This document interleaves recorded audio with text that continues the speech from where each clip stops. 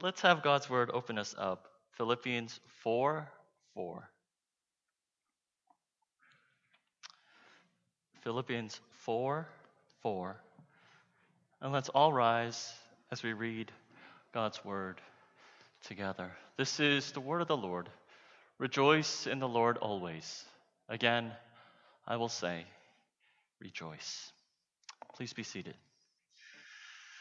In Philippians, we find that there is this steady reminder and constant command to rejoice. However, if you think about the actual situation, if you think about the circumstances that surround Paul and the church in Philippi, joy is the last thing that is probably on their minds. If you recall, at this time, Paul, he is in prison, unable to do the thing that he loves most, planting churches. Further, his adversaries, his enemies, are using this opportunity to smear his name. So Paul, not only is he immobile, but everything he did before in the past was being tarnished. His work was being broken down. The church in Philippi was also experiencing disappointment. Remember, they had sent Epaphroditus to Paul with the hopes that they can partner together in mission work. But Epaphroditus gets sick and he has to return, and their plans that they had prepared all along, the things that they had prayed for, just goes poof into thin air. Right? Imagine, you could just think about the church in Philippi. They issued this grand vision statement. This is what we're going to do. They had hours and hours of committee meetings, hours and hours of praying and fasting, and the church, with much sacrifice, gave to this cause. Their hearts were fully invested in this, and after a short while, Epaphroditus gets sick and he has to return. And they're back to square one again. Further, there's fighting and division that's going on in the church. Two prominent members, Euodia and Syntyche, they are in a dispute, so the tension is high in the church. It seems that for Paul and the church, nothing was going according to plan. Their experience was one of dashed hopes, failed plans, unexpected detours, and major disappointments. I think all of us can resonate with this experience. We have, in the past few months, become all too familiar with disappointment, unplanned delays, unexpected detours. I'm sure many of us had goals and plans for the year that just vanished into thin air. And still, with just so many things in the balance, with so much that is unknown, even a week or a month from now, rejoicing is probably the last thing that we are doing. Being filled with joy is the last thing that we are as a church, as a family, and as an individual. Instead, we are anxious, we worry, we grumble and complain, or more dangerously, we are complacent. We've given up. We've been defeated. This is the exact situation that Paul is writing to as he writes to the church in Philippi. Disappointment and defeat is thick in the air when he tells the church, when he writes to the church, these following words. Look, Philippians 4:6, it makes sense when he says, "Do not be anxious about anything, but in everything by prayer, let your requests be known to God." See, Paul knows the church is anxious. They're worrying. What is going to happen? See, Paul has this in mind as he writes in chapter 2, verse 14, "Do all things without grumbling or disputing," because the church is in a difficult time. And finally, in today's passage, "Do all things," or "rejoice in the Lord always." Again, I will say rejoice. See, the context or the background is quite similar. The church has almost been defeated. There's so much disappointment that the members are facing, that Paul is enduring. And these are the words that he writes. And these are the words that I believe our Lord wants us to hear this morning. Rejoice in the Lord always. Again, I will say, rejoice. Today, I just want to answer two questions. First, what is joy, and how can we be joyful? Two simple questions. What is joy? How can we be joyful? At first I thought that Paul was being ironic here, right? In the midst of difficulty and disappointment, Paul says, rejoice. I thought, Paul, are you being ironic or insensitive? How can we rejoice when things are not going well? But then, when I started to think about how the Bible talks about joy, I remembered that whenever the Bible mentions joy, hardship and adversity are not far off. In this really odd way, the Bible couples joy and difficulty together. They always come hand in hand. For instance, look at what James says in chapter 1, verse 2. He says this, count it all joy. When what? When you meet trials of various kinds. Or, John 16:22, he says this, you have sorrow now, but I will see you again, and your hearts will rejoice, and no one will take your joy from you. Again, when joy is mentioned, sorrow, trials, adversity, they're not far off. Or a well-known verse, Psalm 35 says this, weeping may tarry for the night, but joy comes in the morning. And finally, perhaps the most well-known, Habakkuk 3 says this, though the fig tree should not blossom, nor fruit be on the vine, yet I will rejoice in the Lord. I will take joy in the God of my salvation. You see, looking at this, it made me realize something. It made me realize that joy is most apparent, it's most accessible, and joy is most appreciated in the midst of adversity. I would go as far as to say that without hardship, without pain, without difficulty, true joy is incomprehensible. See, joy is different from happiness.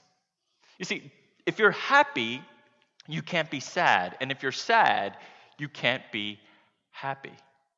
But joy is different. Joy is able to embrace everything. You see, even if you're facing disappointment, depression, difficulty, even if you've experienced betrayal, hurt, adversity, and pain, you can still have joy. In fact, I would argue to say that these are immense opportunities for joy. I mean, consider the moments when you experienced overwhelming joy. It always begins with adversity. It's always in the context of pain and suffering or some sort of hardship. When you're in that moment and you start to look over the horizon as you anticipate deliverance, as you anticipate relief, as you see the night breaking and the sun rising, as you see the difficulty dissipating, that's when this inexpressible joy comes upon you. What is joy? I like to define it in this way. Joy is the blissful emotion that comes over you when you either experience or anticipate deliverance. I remember when I was young, what brought me the most joy was the summer break. Having 2 whole months just to lounge around, no homework, no school, it brought tremendous joy. Now, there are some children here, and I know you've never heard of such a thing before, called a break. There is such a thing. There once was. When your parents and I were growing up, the summer was about 0 studying. If we were old enough, we got a summer job and we played outside all day. The beach, the mall, the movie theater, the park. It was pure joy. However, you know what was also joyful? The anticipation of summer break. What was also joyful was not just experiencing the summer break, but anticipating the summer break. Right? Even though there would still be a month of school left and state exams and final papers were due, I would sit in that hot, sweaty classroom without any AC and my mind would drift, and I would start to anticipate the break coming, summer coming, and this feeling of joy would come over me. See, joy comes whenever we experience or anticipate deliverance. That's why for the Christian, there are always two moments of inexpressible joy. Always two. The first moment is when you were saved. When you experience deliverance from sin to salvation. When you put your faith in Jesus and you were delivered from death to life. And in the Bible, whenever salvation is mentioned, the response is joy. Be joyful. Be joyful. Remember the joy of your salvation. But the other moment of joy is whenever you anticipate deliverance. Whenever you anticipate deliverance for your situation or for others or even for the world, when you think about the coming of Jesus. Have you ever prayed for someone's salvation? Have you ever prayed for your parents, your friends, your loved ones, that they may know Jesus? Well, when you pray for someone's salvation and you start to anticipate deliverance, when you start to see them coming to faith by not by actually experiencing it, but just by faith believing it. When you start to, by faith, believe and see your loved ones kneeling before God, confessing to Jesus, you are my Savior and my Lord. Joy comes over you. It washes over you. Or when you start to anticipate Jesus' return. When you start to anticipate heaven coming down, meeting earth. When you start to anticipate seeing Jesus face to face. Joy comes over you. You see, joy is a close cousin of hope. The two are deeply related. Or as one author said, joy is why hope can smile. See, there's a hope factor in joy, a looking forward and an anticipatory nature to joy. Where while we are in adversity now and difficulty now, we can look over and anticipate the sun rising and the night breaking. And that brings joy. See, joy is always painted on the canvas of adversity. What is joy? It's the blissful emotion that comes over you when you either experience or anticipate deliverance. So the next question, then how can we be joyful? Well, if you look in today's passage, Paul makes it clear. He says this, rejoice in the Lord. He doesn't say rejoice in the Lord and your circumstances. Rejoice in the Lord and your outcome. Rejoice in the Lord and the answered prayers. No, he says simply rejoice in the Lord. Do you notice a theme here? Last week when we talked about strength, how can we have strength? Paul says, I can do all things through him who gives me strength. Or 2 weeks ago, to live is what? It is Christ. To die is gain. You see, for Paul, Jesus has to be at the heart, at the center of everything. He has to be the source. He has to be the source of strength. He has to be the purpose of life. He has to be the giver of joy. And anything we add will only take away from the gospel. It's subtraction by addition. The more we say, I will rejoice in the Lord and something else, the more we are taking away, stripping the gospel of its power. There's this interesting scene in the Gospels where Jesus sends out 70 disciples. And he says, go, I want you to proclaim the kingdom. They go and they come back and they are so excited. They start to tell Jesus, Jesus, you know what we did? We went out and we exorcised demons. Demons were actually listening to us when we told them to get out. We healed people. We saw so many different miracles happen. We saw the kingdom advancing. Look at what we've done, Jesus. And you know what Jesus says? He says, don't rejoice over that. But he said this, rejoice that your names are written in heaven. That's all great stuff. But what you should really be joyful for is that your names are written in heaven. In other words, rejoice in the Lord. Rejoice in your salvation. Rejoice as you hope for Jesus' return. You know, friends, I think some of you might be thinking, well, this is rather simplistic.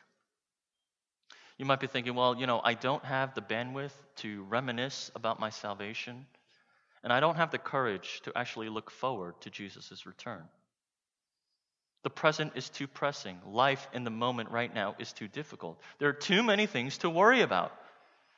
Keeping up with the news and updates on COVID is like a part-time job. On top of that, all the school updates and the board meetings. I'm worrying about my family's health and my job security. Every time I get a phone call, I wonder, who is it going to be? Who is next? What is happening? On top of that, my plans that I've had for this year, my plans to progress forward in life are all delayed. And you want me to rejoice in the Lord. Yes. Because if you recall, to live is Christ and to die is gain. If to live is Christ, everything else in this life is window dressing. And Jesus is enough to rejoice in. C.S. Lewis, the author, talks a lot about joy. In fact, for Lewis, joy is the sum emotion for the Christian experience. Lewis. Often we Christians get that confused. But C.S. Lewis describes joy as a longing. He says, joy is different from happiness because joy is predicated on something being missing. See, if you want to experience joy, there has to be a hole. There has to be a void. And joy comes when that void is filled, or when you start to anticipate that void being filled. When that longing is satisfied, that's when joy comes over you. And he writes this, C.S. Lewis writes this in The Weight of Glory. He says, our lifelong nostalgia, our longing to be reunited with something in the universe from which we now feel cut off, to be on the inside of some door which we have always seen from the outside, is no mere neurotic fancy, but the truest index of our real situation. And to be at last summoned inside would be both glory and honor beyond all our merits, and also the healing of that old ache. Lewis is basically saying this. Do you know how we get joy? True joy comes from, that feeling inside you that you have, that you're on the outside of some door, that you belong to some universe, not here, but something far off, that you've seen from afar, that you felt from afar. Lewis says this, true joy comes when we're finally summoned inside. That is when the healing of this heart takes place, when this old ache is healed.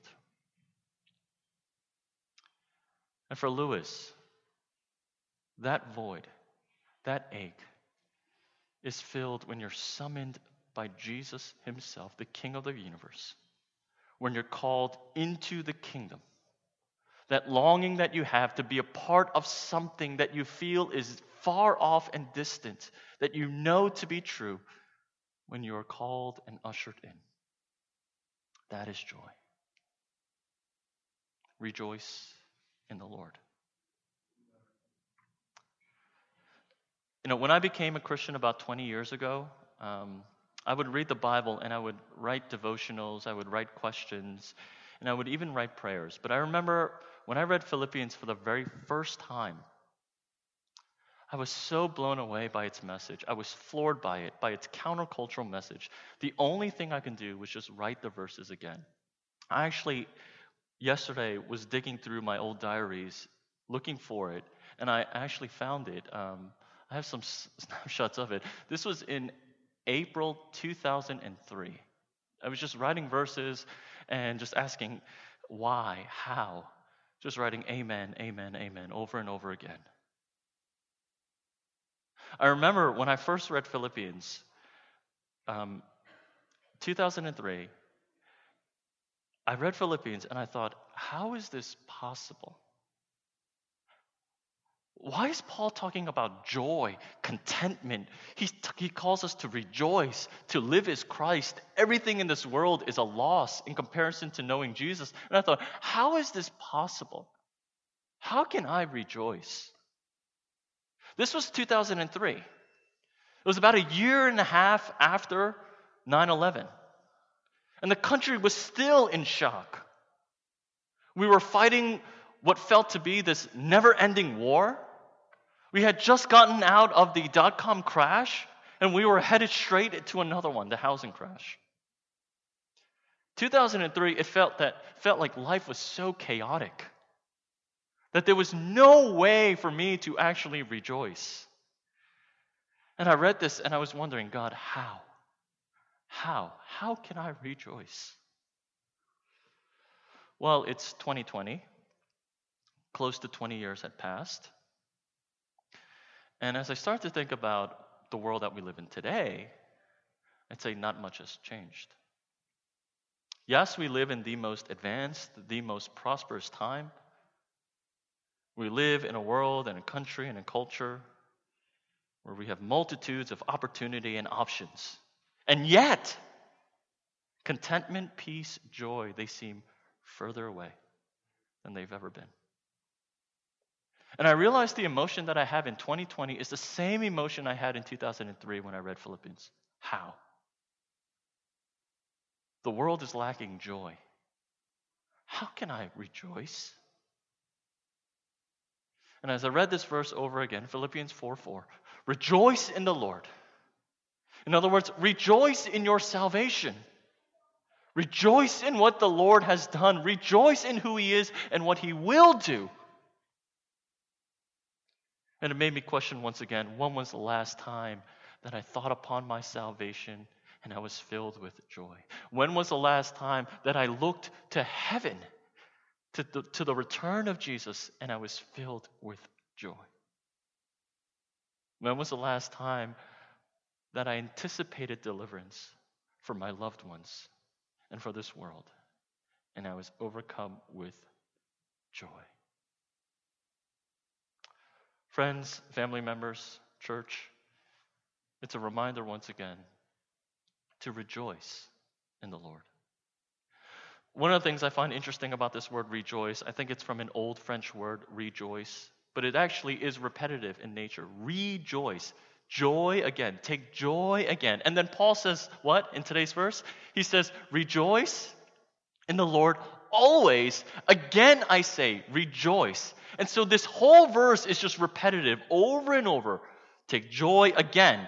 Always. Again I say, take joy again. Paul is reminding the church that joy is something that we have to constantly be reminded of, that we constantly are called to as we think upon our salvation and as we look forward to the deliverance that our Lord is going to bring.